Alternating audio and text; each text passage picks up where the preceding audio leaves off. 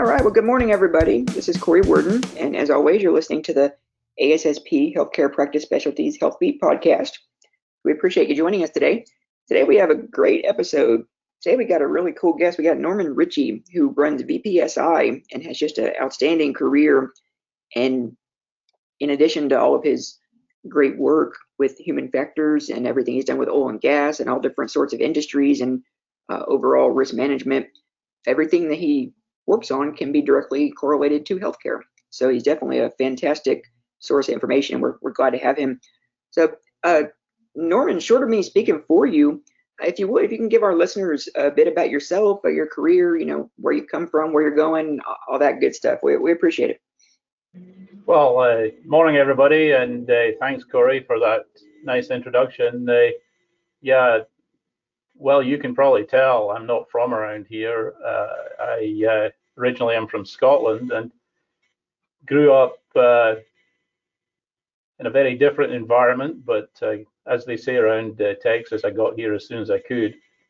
So I'm a mechanical engineer originally, and essentially I'm on my second career. My first career was working in oil and gas, specifically as an engineer, did all kinds of different flavors of engineering within that environment, and they eventually got into capital projects, building offshore facilities and so forth. And as I clawed my way up the project management hierarchy, I picked up responsibility for risk management, and it was a real interesting combination. And I looked after health and safety and environmental and also quality, budget and schedule. So what we would nowadays call enterprise risk, but at that time we didn't really have a word for it.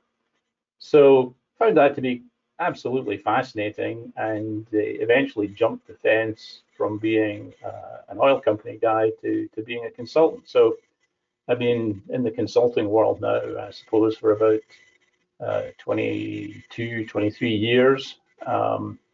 As to where I'm going, well, getting a bit older every day, and one of these days I'm eventually going to retire and ride my mountain bike all day and work in my yard, and I'll be super happy to do that. But while I'm still chugging along, I'm happy to, where possible, use my experience to perhaps save some others coming up behind from suffering the same painful experiences that I have.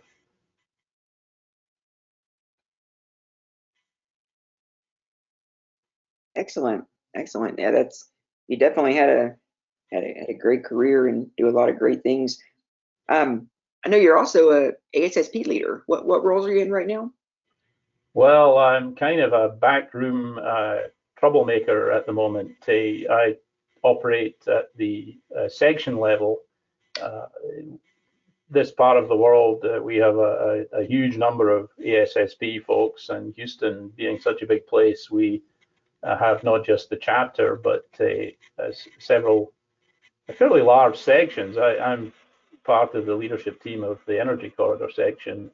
We have over 300 members in just that section. And the main thing we're trying to do right now is get back to in-person meetings. It's been tough to keep the momentum going, but interestingly, we've had a meeting in our section every month without fail for the last 5 years. So we the transition to virtual was fairly quick to us, but it turns out the transition back to physical in-person meetings is actually going to be a little bit tougher, particularly now that we're now facing the expectation of doing kind of hybrid face-to-face and virtual meetings. It's going to be interesting to see how that pans out. So looking forward to doing that and working out the technology.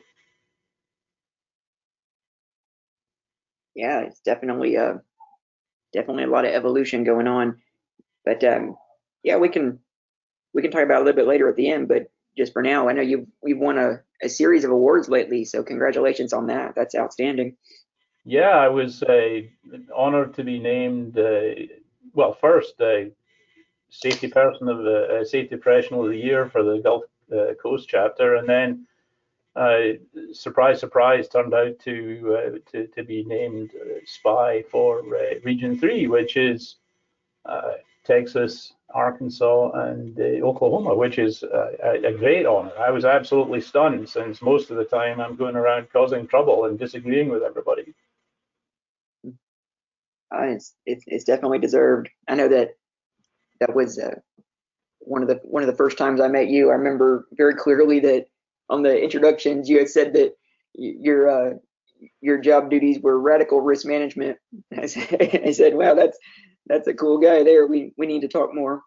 Well, in fact, I now is an appropriate moment to do my standard apology. I apologize in advance because at some point during this conversation, I'm bound to offend just about everybody on the call, because I'm a big fan of challenging the status quo, and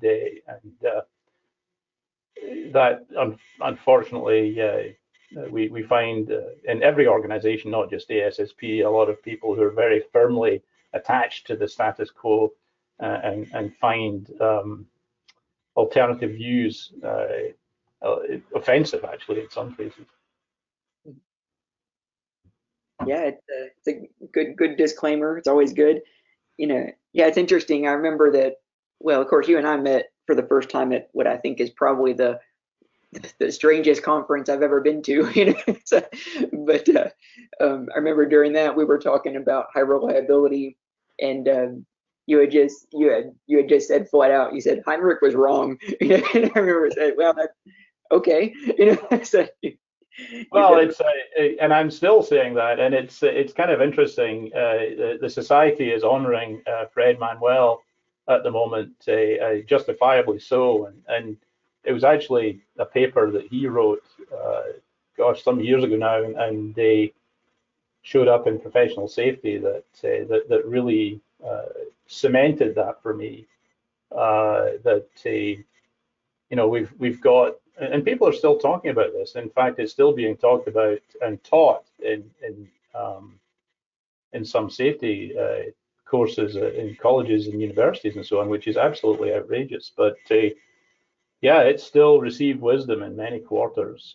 But yeah, so if anyone's interested in that, go looking for Fred Manuel's paper on that. Gosh, it's about 10 or 12 years ago. It's one of the few papers that when I read it, I thought, man, I wish I had written that. Yeah, interesting, definitely interesting. And you're right. There's certainly a lot of legacy that still relies a lot on the Heinrich model. Well, and intuitively, the idea of a triangle or a pyramid, it does have some value as a model, because clearly there are more lower consequence events than there are catastrophic consequence events. But the idea that there's some kind of golden ratio. In fact, I saw on LinkedIn yesterday someone posted an absolutely fabulous graphic that had those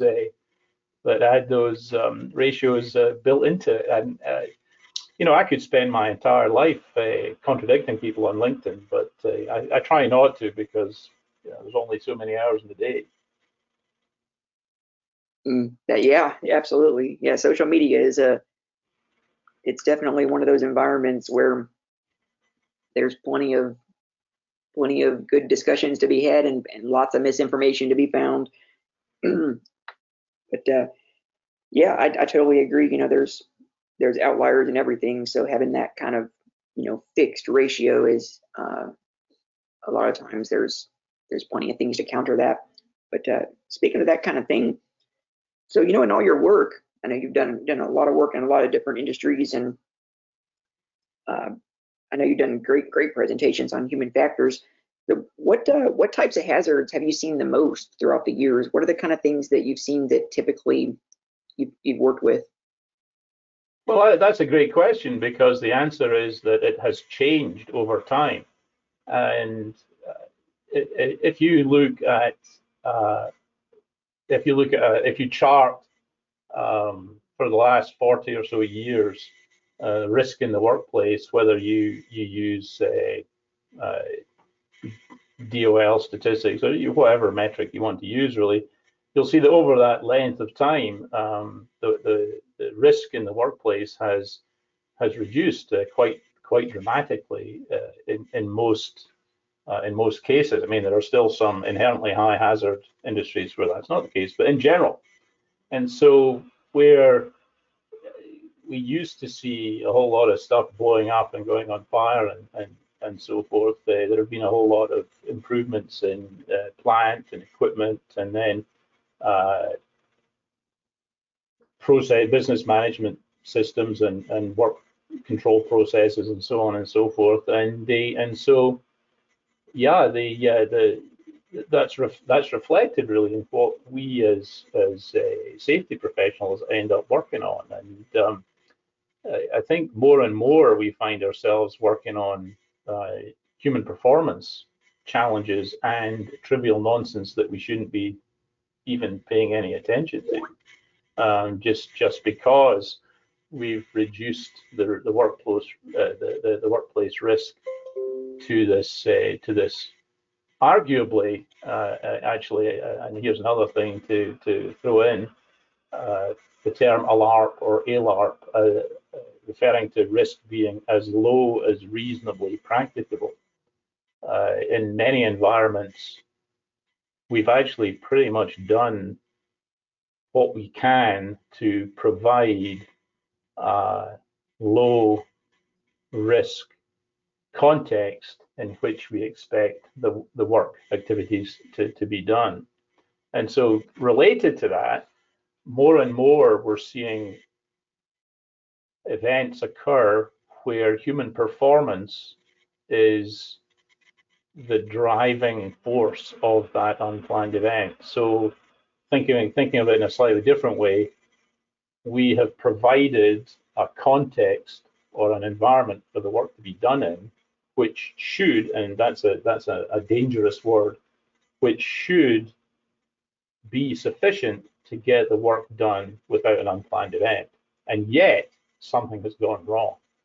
And when we dig into it, what we find is that it's because we have humans. Unavoidably, we have humans in the workplace, and humans, by definition, are humans and are therefore subject to all the frailties that brings along with. So it's kind of frustrating in some ways, but it's interesting because now we can start to delve into some of these human performance challenges and see what we can do to make the workplace actually accommodate the humans within it, rather than try and force them to do things that, as it turns out, may or may not be effective risk management measures. So yeah, it's changed. It's absolutely fascinating. And one of the things that we so in our little company here, we look at thousands of incident investigations every year from lots of different industries, lots of different companies. And what we're seeing is that folks are generally struggling with this humans in the workplace idea, that it's really too easy to use the analytical tools that we've used in the past, which tend to be system based or be looking for systemic challenges, and you end up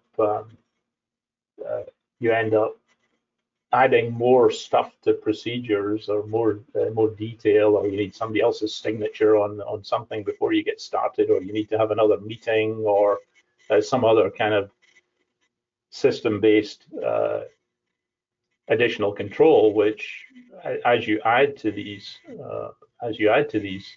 processes and procedures, you actually are adding more opportunity and more temptation really to deviate from those. So it's kind of an interesting challenge.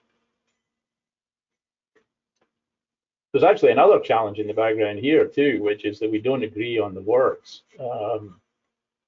The ergonomists are actually kind of annoyed with us at the moment, because they've been talking about human factors for many years, but they've been talking about human factors in the sense of how the the ergonomics of a situation, or the human-machine interface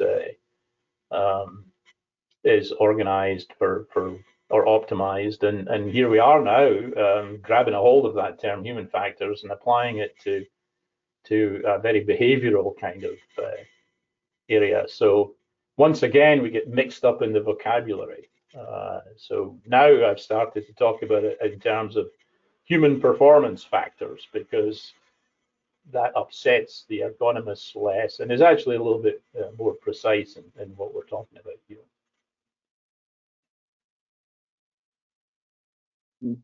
Yeah, absolutely. Yeah, it's interesting, when we break that down. So if I put that in a healthcare context, like you were saying there, you have that initial set of risk management controls, in our case. So let's say we're talking about safe patient handling or patient mobility.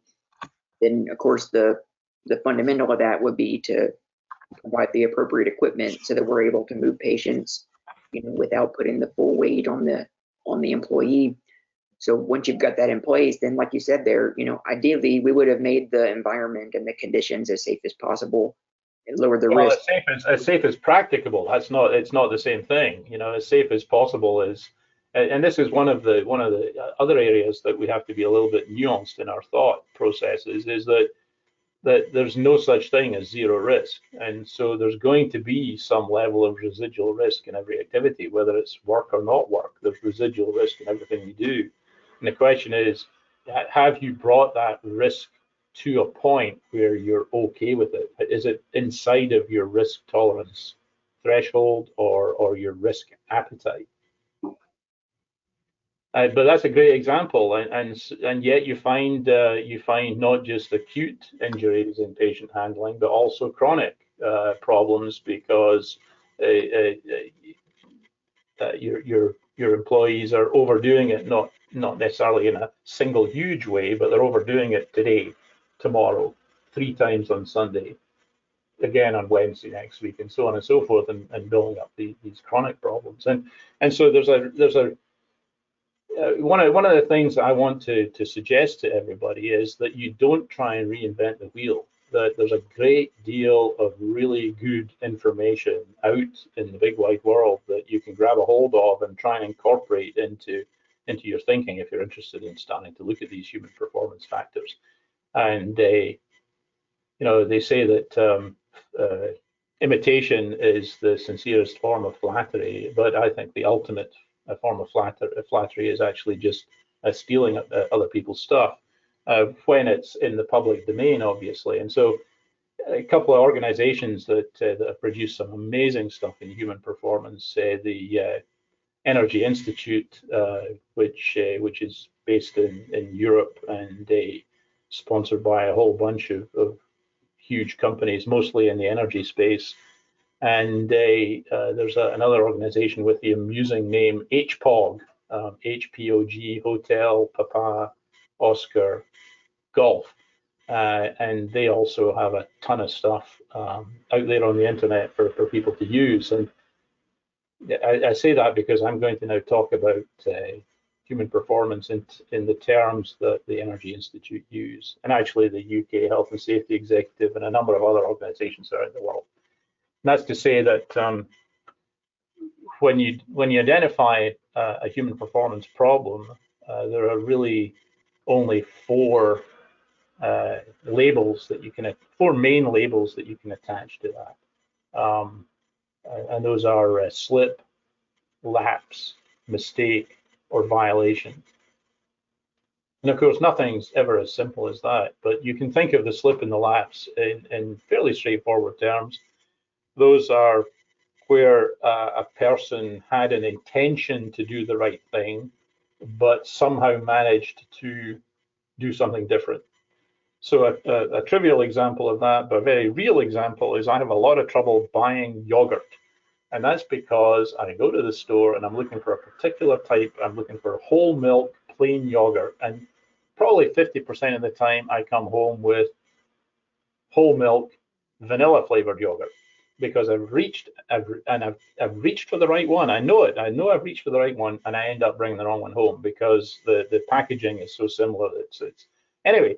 So moments of forgetfulness, moments of inattention, those are slips and lapses, and because of the way the human is constructed, they are absolutely unavoidable. You cannot prevent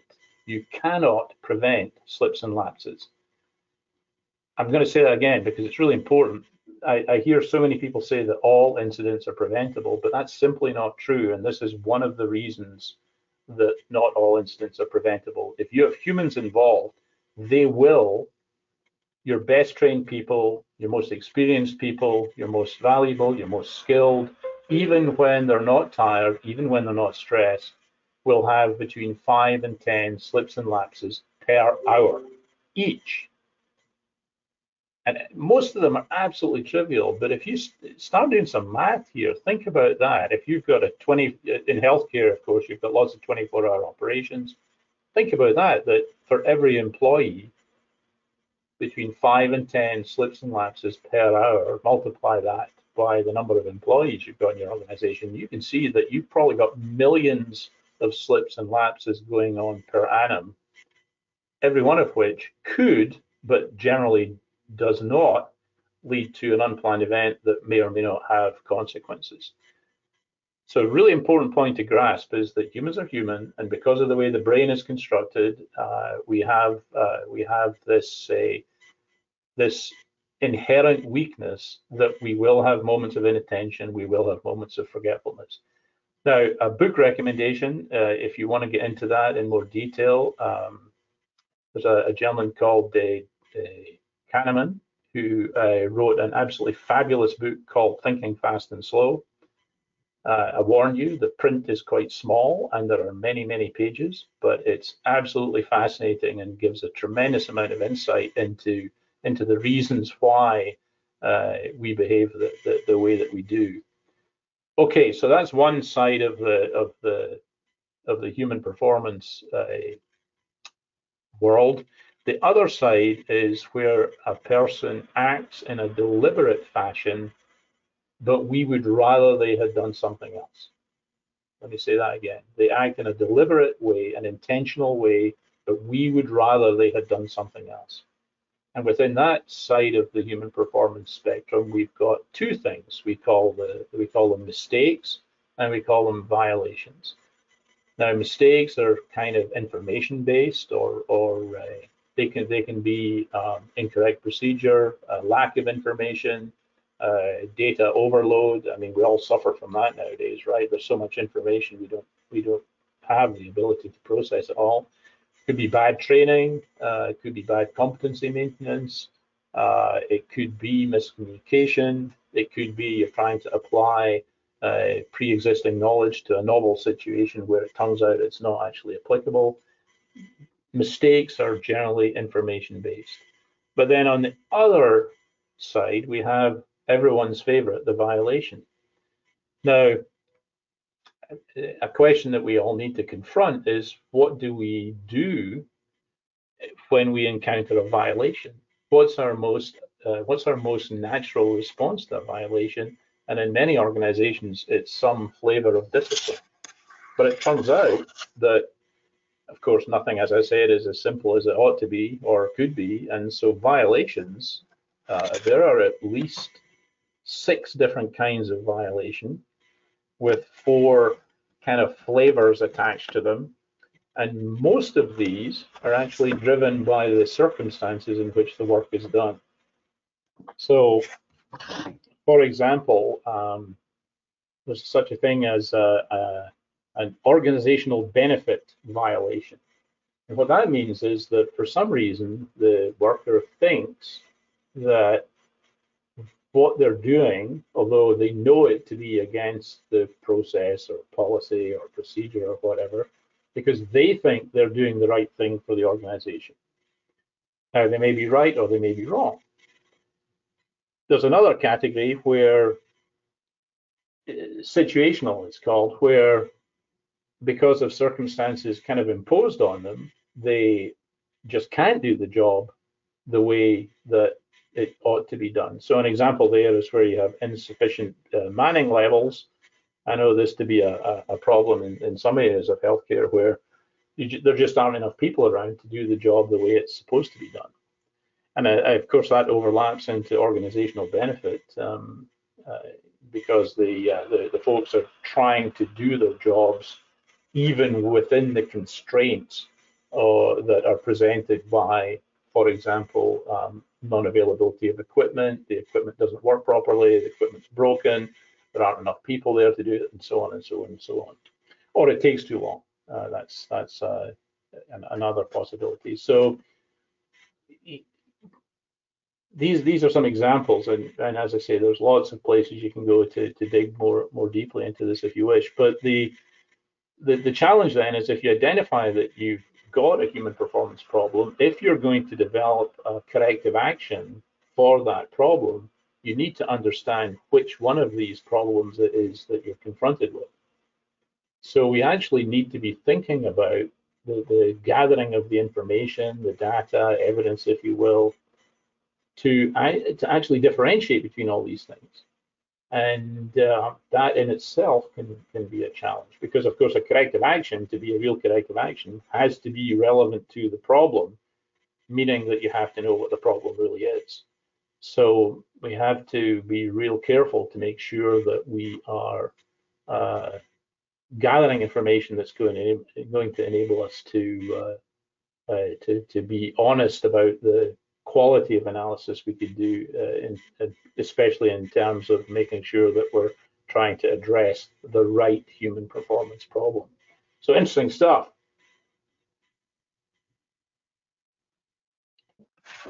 But I suppose the most important thing I've said here is don't try and reinvent the wheel. Go out there and dig through what's already available. There is some really great stuff, and and don't make it too complicated. That's the other thing really is that you can go into all kinds of depths in psychology and how the brain works and so on and so forth, and it's absolutely fascinating. But it's a real rabbit trail, and you'll find yourself much more, shall we say, educated, but it's not necessarily sufficiently pragmatic to be useful in the workplace. And I'm a big fan of pragmatism. Yeah, absolutely. That's great input for sure. It's interesting as I'm thinking about that, like we were saying there, you have that first step of getting the risk, as low as reasonable, as low as feasible. And so of course, come on now, Corey. Yeah, it's not. You've got to be so careful here because there's as low as reasonably practicable is where you have to balance the cost of the and I'm using cost in a very big sort of way here. That it's about you can't in a business setting, and that's true in healthcare as anywhere else. You can't in a business setting minimize risk. You have to bring it to a point where it's okay. And that, of course, has a different meaning in different kinds of organizations. So it's not bringing the risk as low as is feasible, but is as low as is practicable for the business environment that you're in. Does that make sense? Oh, absolutely. Yeah, you're definitely correct there. The wording is important.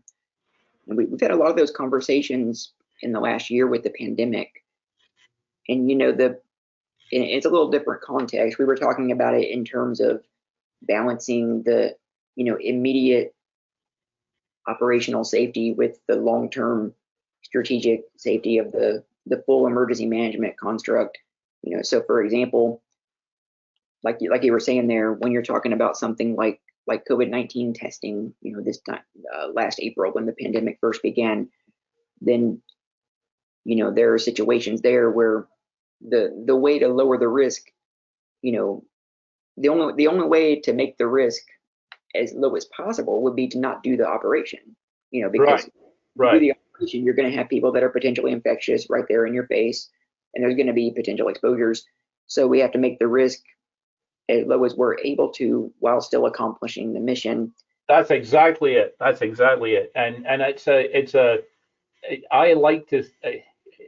Another thing that may be of interest or useful as a thought experiment is that as safety professionals, our job is not to eliminate risk, but to manage risk. Yeah, absolutely. Yeah, definitely. That was a lot of the things that, I always try to impart with the pandemic was that, if we don't do the operation, then it'll be safer for the people here and now, but then we won't have the data as far as infection rates. We won't be able to give vaccines, all these different things that are going to make it more dangerous for the greater population in the coming months. So it's all, like you said, it's all managing that risk and balancing it so that we're able to accomplish the objective and do it as safely as we can within the context of the situation. Yeah, Definitely. and again, this feeds into the notion that not all incidents are preventable, because there's actually a population of incidents that we accept as possibilities by virtue of risk management. An interesting way to visualize that is to think of a traditional risk matrix, which might be, I don't know, let's say 5 by 5, and it's got a red bit, a yellow bit, and a green bit. And the green bit generally means those are acceptable risks. And what, if you turn that around, that's telling you is that this is a population of unplanned events that the organization has accepted as being okay. And of course, there's a form of organizational schizophrenia here, because if you look at that green area of your risk matrix and look at the most significant, the most severe consequence that's in the green, in many organizations, it's a single fatality. And it kind of has to be, because otherwise you'd never be able to have driving in your operations. But of course, the schizophrenia comes in where we look ahead and we do risk assessment of an upcoming or potential activity, and we say, well, it's in the green. But then when an event actualizes that may have been in the green looking forward, and somebody gets significantly injured by an extremely unlikely event, of course, the organization goes nuts. You absolutely can't have that. And so there's kind of a logical disconnect there between our looking forward and doing risk assessment versus our response to unplanned events if and when they do occur. The population of incidents that occur because we've accepted that risk is actually significantly larger than the unpreventable population. Kind of an interesting and somewhat eye-opening insight. Yep. Yeah, absolutely. Yeah, the balance is important there. You know, so I know you gave a lot of great examples there as far as, how those human performance factors come into place and how those can be optimized. And I know you talked about, seeking out, pre-existing research and different methodology that's out there, open source information.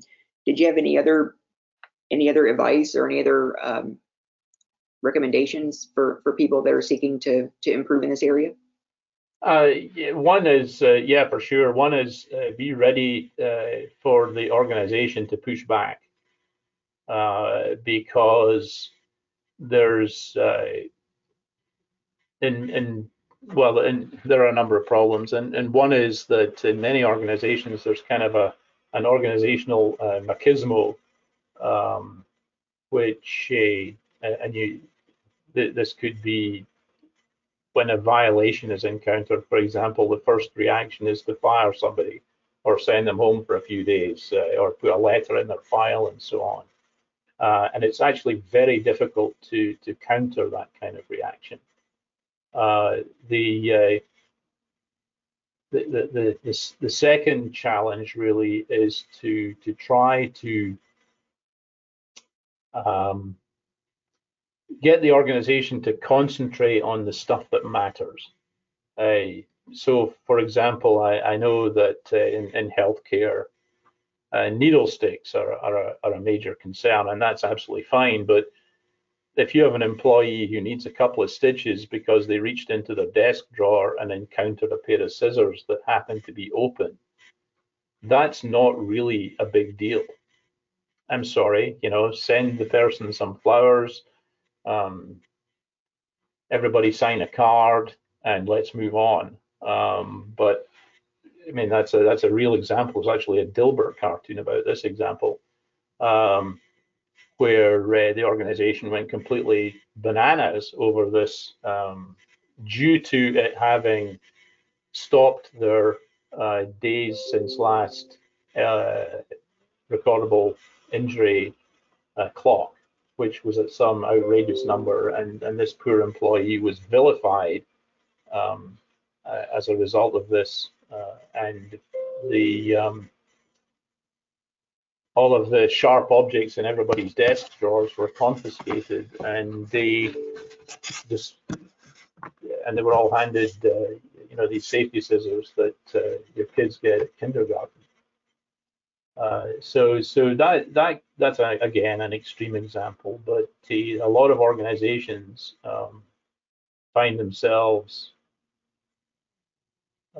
over concerning themselves with things that in the big picture actually don't matter. And an interesting thought experiment is to, to pause for a moment and say, okay, we just had this incident. This employee got a couple of stitches due to this scissor interaction. Let's for a moment consider if we do nothing about this, if we simply move on, having sent the flowers and card, obviously. Let's say that we do nothing, we move on, and let's place ourselves 6 months down the road and imagine that we're doing a risk assessment of reaching into our desk drawer 6 months from now, having done nothing about this incident that just occurred. Where would this activity fall on the risk matrix? And the answer, of course, is it's deeply, deeply green. It's forest green. So that tells you that reaching into the desk drawer is an activity that may have some inherent residual risk, but that risk is well below your tolerance threshold. Therefore, the logical thing to do about this incident is nothing. And of course, that's a difficult message to put forth, but organizations waste an enormous amount of time and energy and resources looking at trivial stuff that could probably be more usefully expended looking for ways to make the work activities more amenable to the humans that are engaged in them. For example, there are a couple of great terms going around, fail safe and fail soft, or fail softly. The idea being that the workplace and the work activities are constructed in such a way that when people exhibit their humanity with slips and lapses, it doesn't actually matter that much. So that let's try and concentrate on the stuff that matters, and not the stuff that gets everybody all indignant and upset. And we had another interesting one just a couple of weeks ago where air freshener was sprayed in a hallway, and somehow an employee contrived to, as they were walking down that hallway later, find a spot of this stuff on the floor that was enough to make them slip, fall over, and break their wrist. I'm sorry, that's tough on that employee, but let's do nothing about that. Instead, this particular organization had a huge, they formed a team. Those are words that should strike fear into the heart of every safety professional. Let's form a team. They formed a team and they sallied forth armed with an extremely sophisticated so-called root cause analysis tool. Spent a couple of days on it, and when you go visit this office facility now, you'll see that they have plug-in air fresheners everywhere. Yeah, was that a great use of time and energy and resources? well, I guess if you work in an organization that for whom that was a good investment, then I'd like to hear from you, because clearly you've got lots of money to spend on consultants.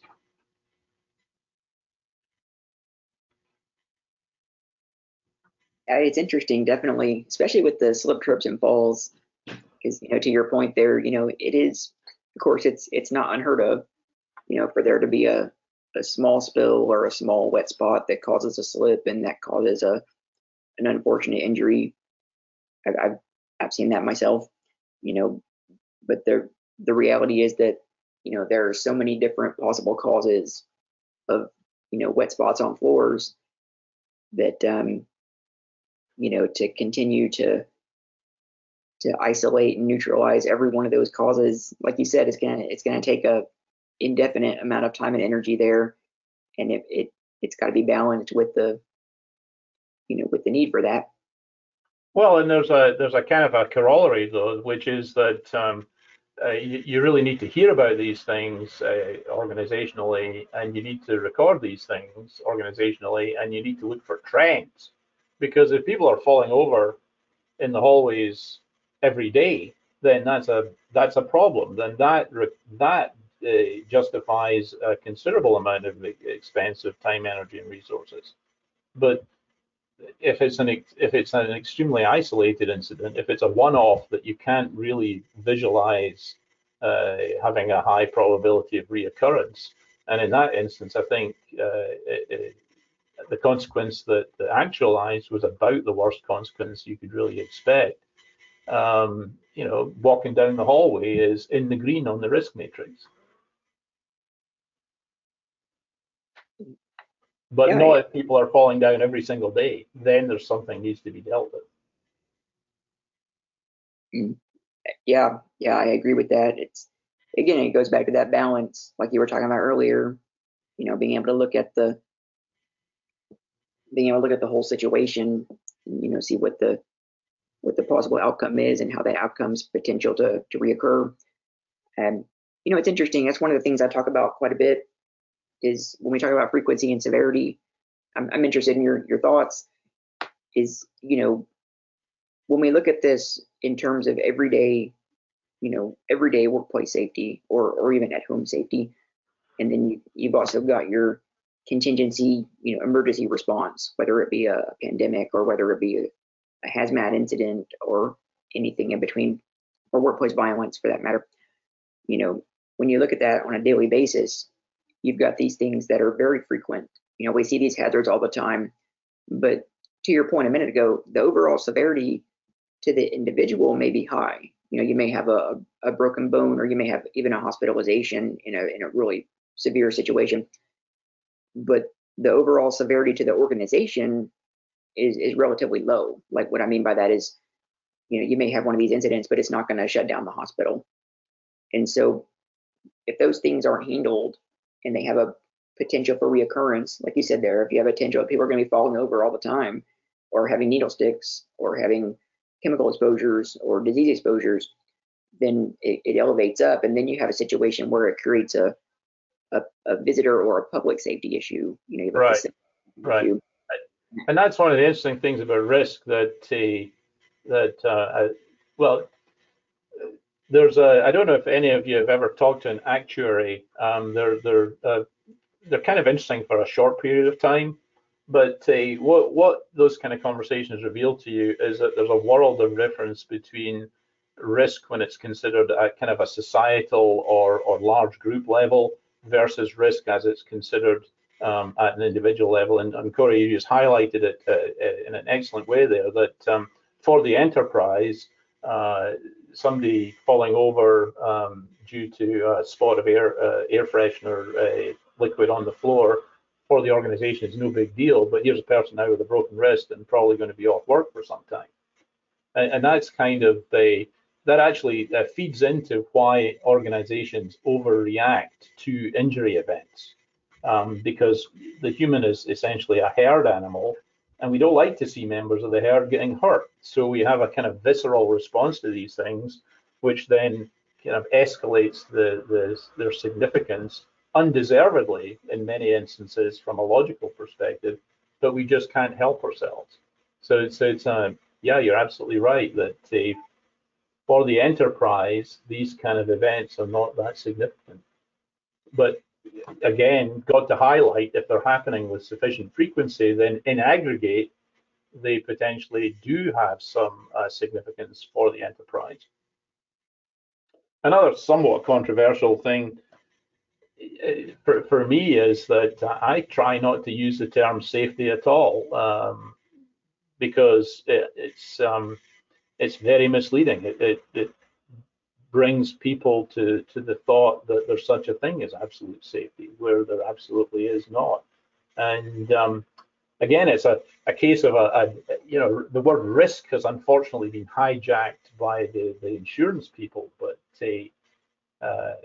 where we are starting to hijack the term human factors, they've hijacked a term that we should really be using all the time, which is risk rather than safety. And it's kind of an interesting experiment to do, and I recommend this to everybody. Is anytime you think about using the word safety, use the word risk instead, and see how the thought of that combination of probabilities and outcomes, see how that changes your thought process, because it's an entirely different thing. And Corey, you asked about the notions of probability and consequences. Say, to start with consequences, is there any rational reason why we should always think about the worst case? And I ask that as a Scottish person. You know, the weather in Scotland is so terrible that we're awful, awful pessimists. And so we can see a fatality in every event. We can see a route to disaster in every set of circumstances. But is that, reasonably speaking, the most likely outcome? And this is one of the sort of weaknesses of the way that we approach risk assessment, in a kind of a two-dimensional way with the traditional risk matrix and so forth. There are actually probably three levels of probability built into the risk matrix. There's the probability of a set of circumstances arising. There's the probability that something will go wrong. And then there's a huge spectrum of possible outcomes, and which is kind of a multidimensional set of probabilities. You know, the same event can be a near miss or a fatality or even a multiple fatality or burn the whole place down. The same event, it has, once you've had the event, in some respects, you've lost control of where the outcomes are going to take you. So we build these multiple levels of probability into this two-dimensional picture of the risk matrix. Anyway, to get back to the question, the worst possible outcome in every incident is disaster, whether it's fatality or burn the place down or have a huge spill or whatever. But we can't operate considering the worst case outcome all the time. We have to back off from that. And when we're doing risk assessment, we tend to do that in a collaborative way, where we come to some kind of consensus on, okay, what's the most likely outcome here? And I think we're, as safety professionals or risk management professionals, I think we tend to be overly pessimistic, because most times the outcomes are less severe. It almost goes back to the Heinrich question that we were talking about earlier, that the vast majority of events have low-level consequences. On the probability side, well, that's an exciting one, isn't it? Because probability, you can, I sometimes use the term opinioneering when assessing probability and consequences, because in many senses, we are expressing an opinion when we talk about probability. One of the key things about residual risk, for example, is that it means that every time you do the activity, you essentially are rolling the dice. Now, there may be many-sided dice that you're rolling, and most of the time when you roll the dice, the universe is going to be kind to you, and you're going to get your activity done without any kind of an unplanned event. There are, however, going to be occasions where you roll the dice and you get snake eyes and something bad happens. Here's the problem, is that we tend to use our past experience to judge the future probability. And that's really not how probability works. Kind of a sobering thought, really. So it may be that you do a risk assessment, you decide something is in the green, you go ahead and do the activity, and the universe decides to be unkind to you on your first go around. And what does that tell you about your risk assessment? Does it tell you you were right, or does it tell you you were wrong? Actually, it doesn't tell you either of those things, because inherent in this risk analysis you've done is the idea that it could go either way. And so when you're doing risk assessment, you're never right and you're never wrong. You've just done an assessment. And then you go ahead and do the job, and you either get it the way you want it, or the universe is unkind to you and something nasty happens. Fascinating stuff, risk. If you ever see me at a party, steer clear, because I tell you what, I could talk about risk all day and all night. Yeah, absolutely. It's very interesting. Yeah, that's the situation I've always, the extension of that model is that, you've got the lower frequency, but the higher severity. It goes up to the facility or the public safety issue. Then if you're talking about a disease exposure, if you've got unchecked tuberculosis exposures or unchecked influenza, or in the case like we've seen in the last 20 months, COVID-19, then it gets up into an infection prevention and control issue, which is lower frequency but much higher severity. And then it gets up to the lowest frequency but the highest severity, which is the full emergency management construct, which can go from local all the way to global, as we've seen in the last 20 months. Right. And it shut down the whole. So a philosophical question for you is frequency the same thing as probability? That's a good question. Yeah. We could talk about that one all day too, but and that's an interesting, one of the advantages of thinking about things in terms of preventability and significance is that it enables you to get ready for these highly unlikely events that are high consequence. It's why we have EMS, it's why we have fire departments and so on, is that it's very unlikely your house will burn down. But should it go on fire, you really want somebody to show up and try and help you put the fire out. It's highly unlikely, and yet we're ready for it to some extent, at least, if and when it does occur. And so that's an acknowledgement that that stuff is going to happen sometimes, and you're going to have to be ready to deal. But yeah, what you're saying in a sense there also is you're talking about surprises, stuff that you didn't expect to happen, and you have to kind of scramble in order to handle those things when they do. So I think the COVID probably falls into that category where, as you said earlier, Corey, you're trying to make up as you go along. You're trying to risk manage, risk assess, risk assess from a very unclear initial position. Yeah, definitely. The ongoing risk management is very important there, and that goes on even now. I'm sure you've seen with the with the people you work with, even now as we continue down this road, the situation is not the same as it was this time last year or even a few months ago. The vaccinations have helped, and yet we still have a good percentage of the population that's unvaccinated. We still have variants coming about, so it's a constant assessment to figure out where we're going to go next as far as the risk controls.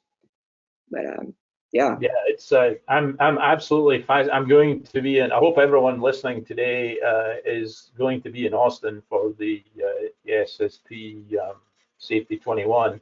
It's going to be absolutely fascinating to see how a large number of safety professionals behave in a group setting like that. It's going to be absolutely fascinating.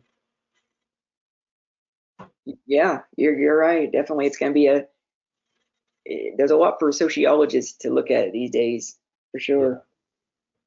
We're in Yeah, a we're taking our booth to that conference. So everybody who's listening, please come on by and say hello, and we can talk about risk. Yep. Yeah, it's in our backyard, just a couple hours away. That'll be good. I'll be there myself. But well, heck, we talked about a lot of good stuff. You have excellent insights. So, with all that being said, we talked about things that people can look for in the organization. But what kind of advice would you give to either safety pros or people that are trying to get into the career field? What advice would you give them for professional development, ways to build their career? Well, I'm kind of biased in this respect, but I'd say get yourselves to your local chapter or section and talk to the people there. I think one of the things that this last year of doing meetings virtually has informed me in a much more profound way is that the most important part of our meetings is not the technical talk uh, or that sort of stuff. It's the networking. It's the it's the getting with people who are not you and sharing experiences and asking advice and I think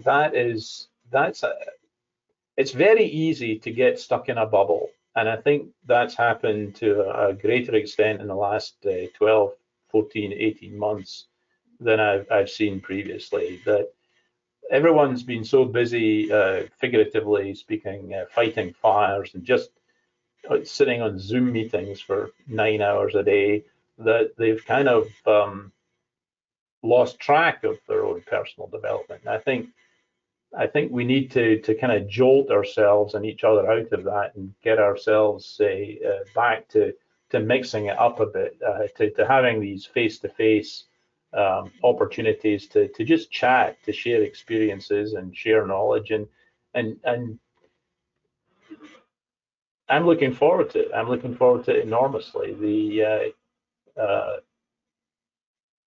occasionally have to be thrown out of the rooms that we use for our meetings because the people are so busy yakking and they don't want to leave. And I think that's one of the most important things that up and coming, or even actually, it's important for up and coming safety professionals to do for their development. And it's a duty, I think, and a responsibility for those of us with gray hair and no hair to be on the other end of those interactions and helping the folks that are trying to move on up through the profession.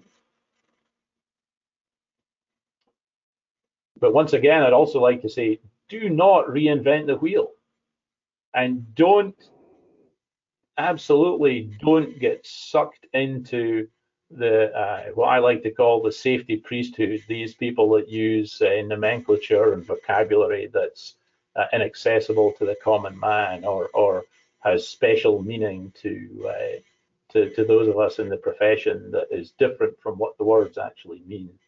That's another argument that you regularly see on social media where uh, people are talking about terms like root cause and arguing about whether there's any such thing as a root cause and so on. So try and avoid that kind of specialist language because you'll end up being a safety cop rather than an integrated part of the operation. Yeah, definitely. I agree with that. I've seen a lot of times where it's very possible that you know people can get so hung up on the technical aspects that they forget that the rest of the organization has no idea what they're talking about. And so, Yeah, and the root cause is actually a great example because you'll hear upper management talking about the root cause, and that's just not how the universe works really. And as an example, continuing with that example, I try and talk about correctable cause rather than root cause because it's what, philosophically speaking, when you do an incident investigation, the objective is to either prevent a reoccurrence of the unplanned event or reduce its probability to a point where you're okay with it. And so what you're looking for in that causal chain is a correctable cause that will achieve that objective. We as HSE professionals understand what we mean when we say root cause, but the rest of the world grabs a hold of the literal meaning of the words there, and they have a different understanding of it. So we need to be real careful about that kind of language.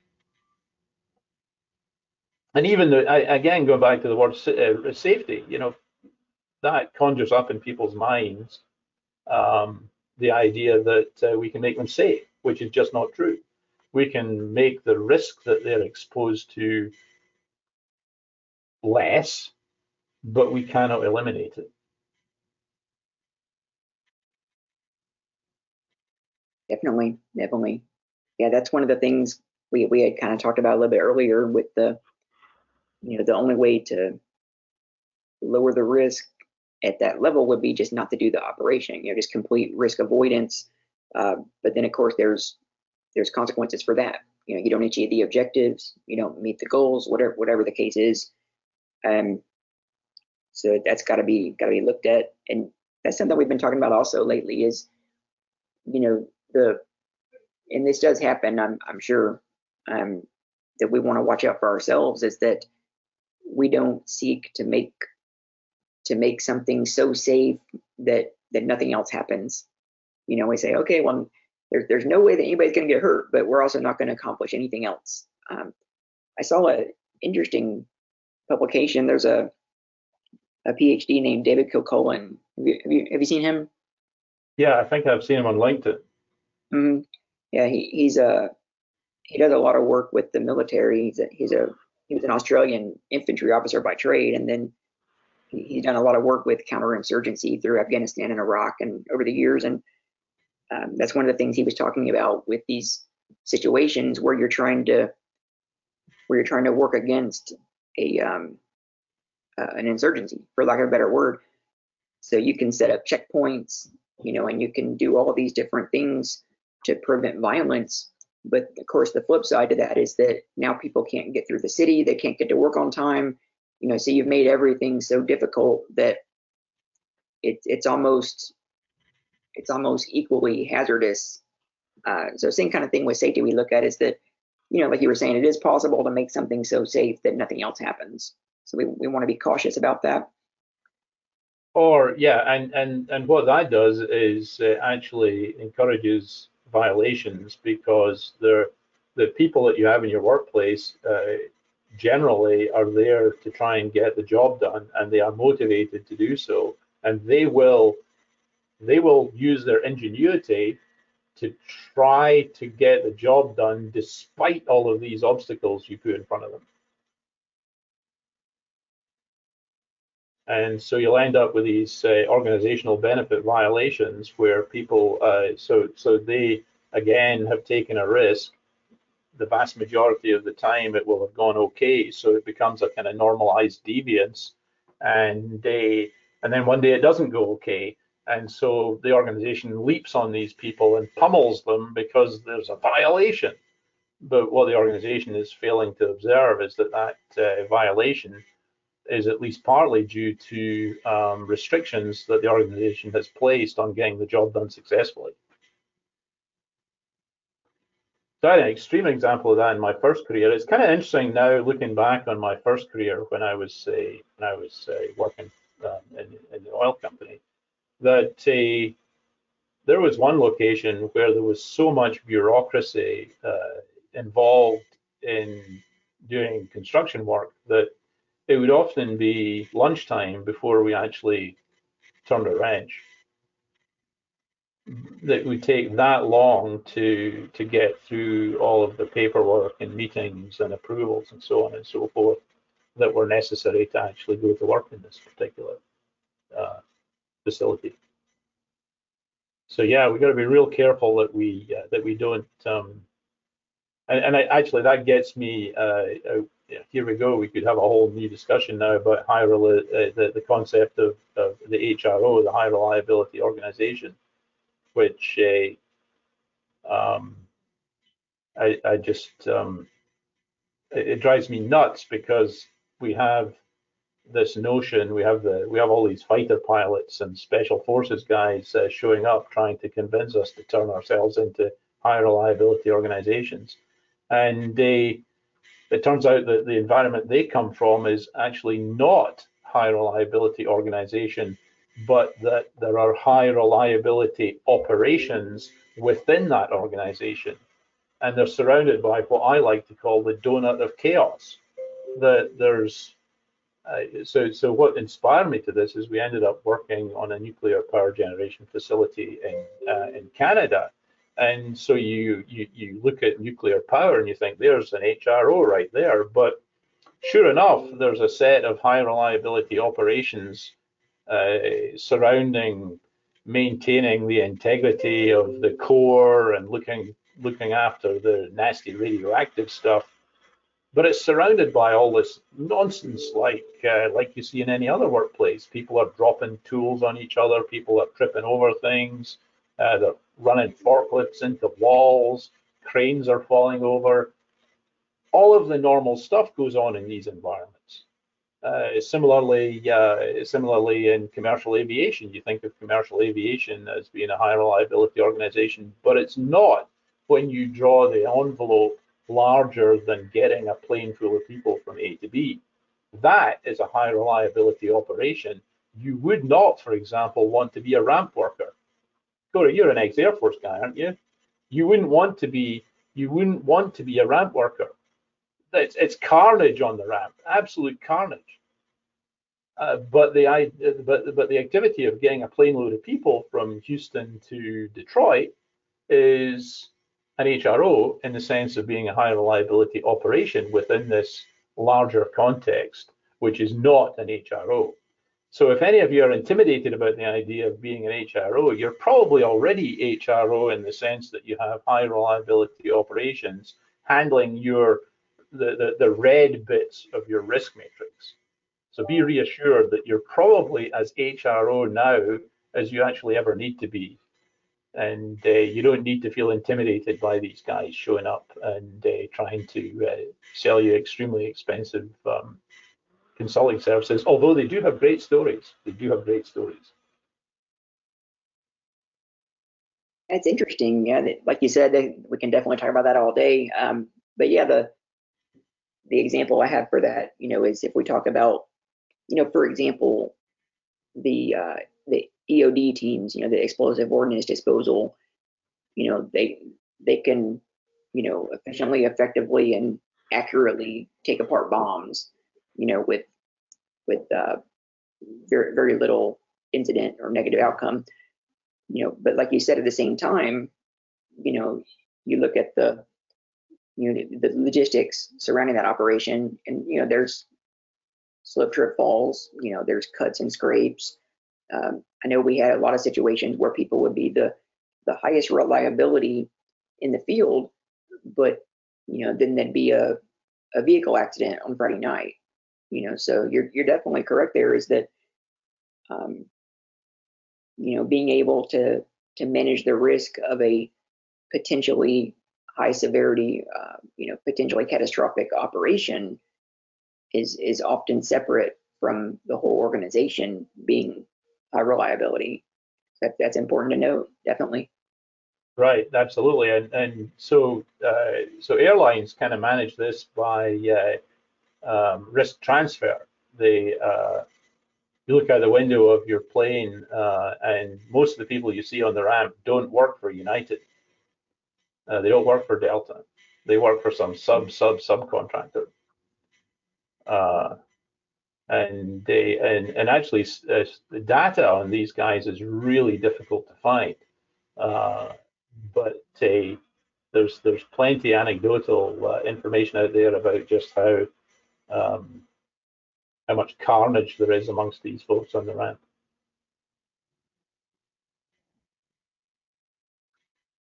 Yeah, definitely a lot of variables for sure. But like heck, and we can definitely talk for a while. What I'll say for now is I definitely am open invitation if you'd like to come back and talk more for sure.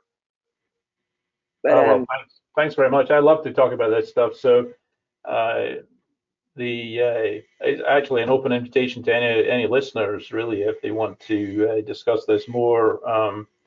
Then I'm easy to track down. You can find me on LinkedIn. Although I have had a haircut, my pandemic hair is all gone, so I'm actually looking much more respectable than I have been for the last 12 months. You're now incognito. But yeah, ridiculous after a year without a haircut. Yeah, it's interesting. This whole last 20 months, it's been a shakeup for sure. But well, heck, before we tie it up today, is there anything else you'd like to bring up, or anything you'd like to talk about? No, I think the thrust of my thinking in the whole arena of safety really is that well, think of it this way: how many languages have separate words for safety and security? That's a research project for everyone. And I promise you'll find that there are very few. English is one of the very few languages where there are two words for safety and security. And I think we have somewhat led ourselves astray by using that word more than we use the word risk. And I really, the takeaway for if you take nothing else away from this conversation, I would urge you to be thinking about risk rather than safety. Yeah, definitely good takeaway. But well, heck, we'll go ahead and wrap it up for today. But thanks very much, Corey. Oh, no, thank you. I appreciate your time. And as before, congratulations on your awards. Definitely well deserved. And see you all in Austin. Oh, definitely. Yeah, I'll be there for sure. Representing healthcare practice specialty. So, speaking of which, with healthcare practice specialty, if interested, we definitely have some upcoming events. So we have a webinar that's going to be coming up on, let's see, August 13th. We're going to be talking about occupational health in the partnership with safety. And then going into September, we will have a webinar on PPE, manufacturing and distribution. And then as our podcast, definitely, in addition to this great episode, we have some other ones. So we recently had a conversation with Abby Ferry, who is the CSP, who's a great ASSP leader and also a safety consultant with a long and storied career. Great conversation there. We had a conversation with Dr. Nancy Ewell, who is a longtime veteran healthcare leader and also professor and the dean of a healthcare college and the president of a university. So we had a great conversation with her about all these different topics with healthcare safety. So definitely check those out. We're at anchor.fm/ASSP-HCPS-Healthbeat.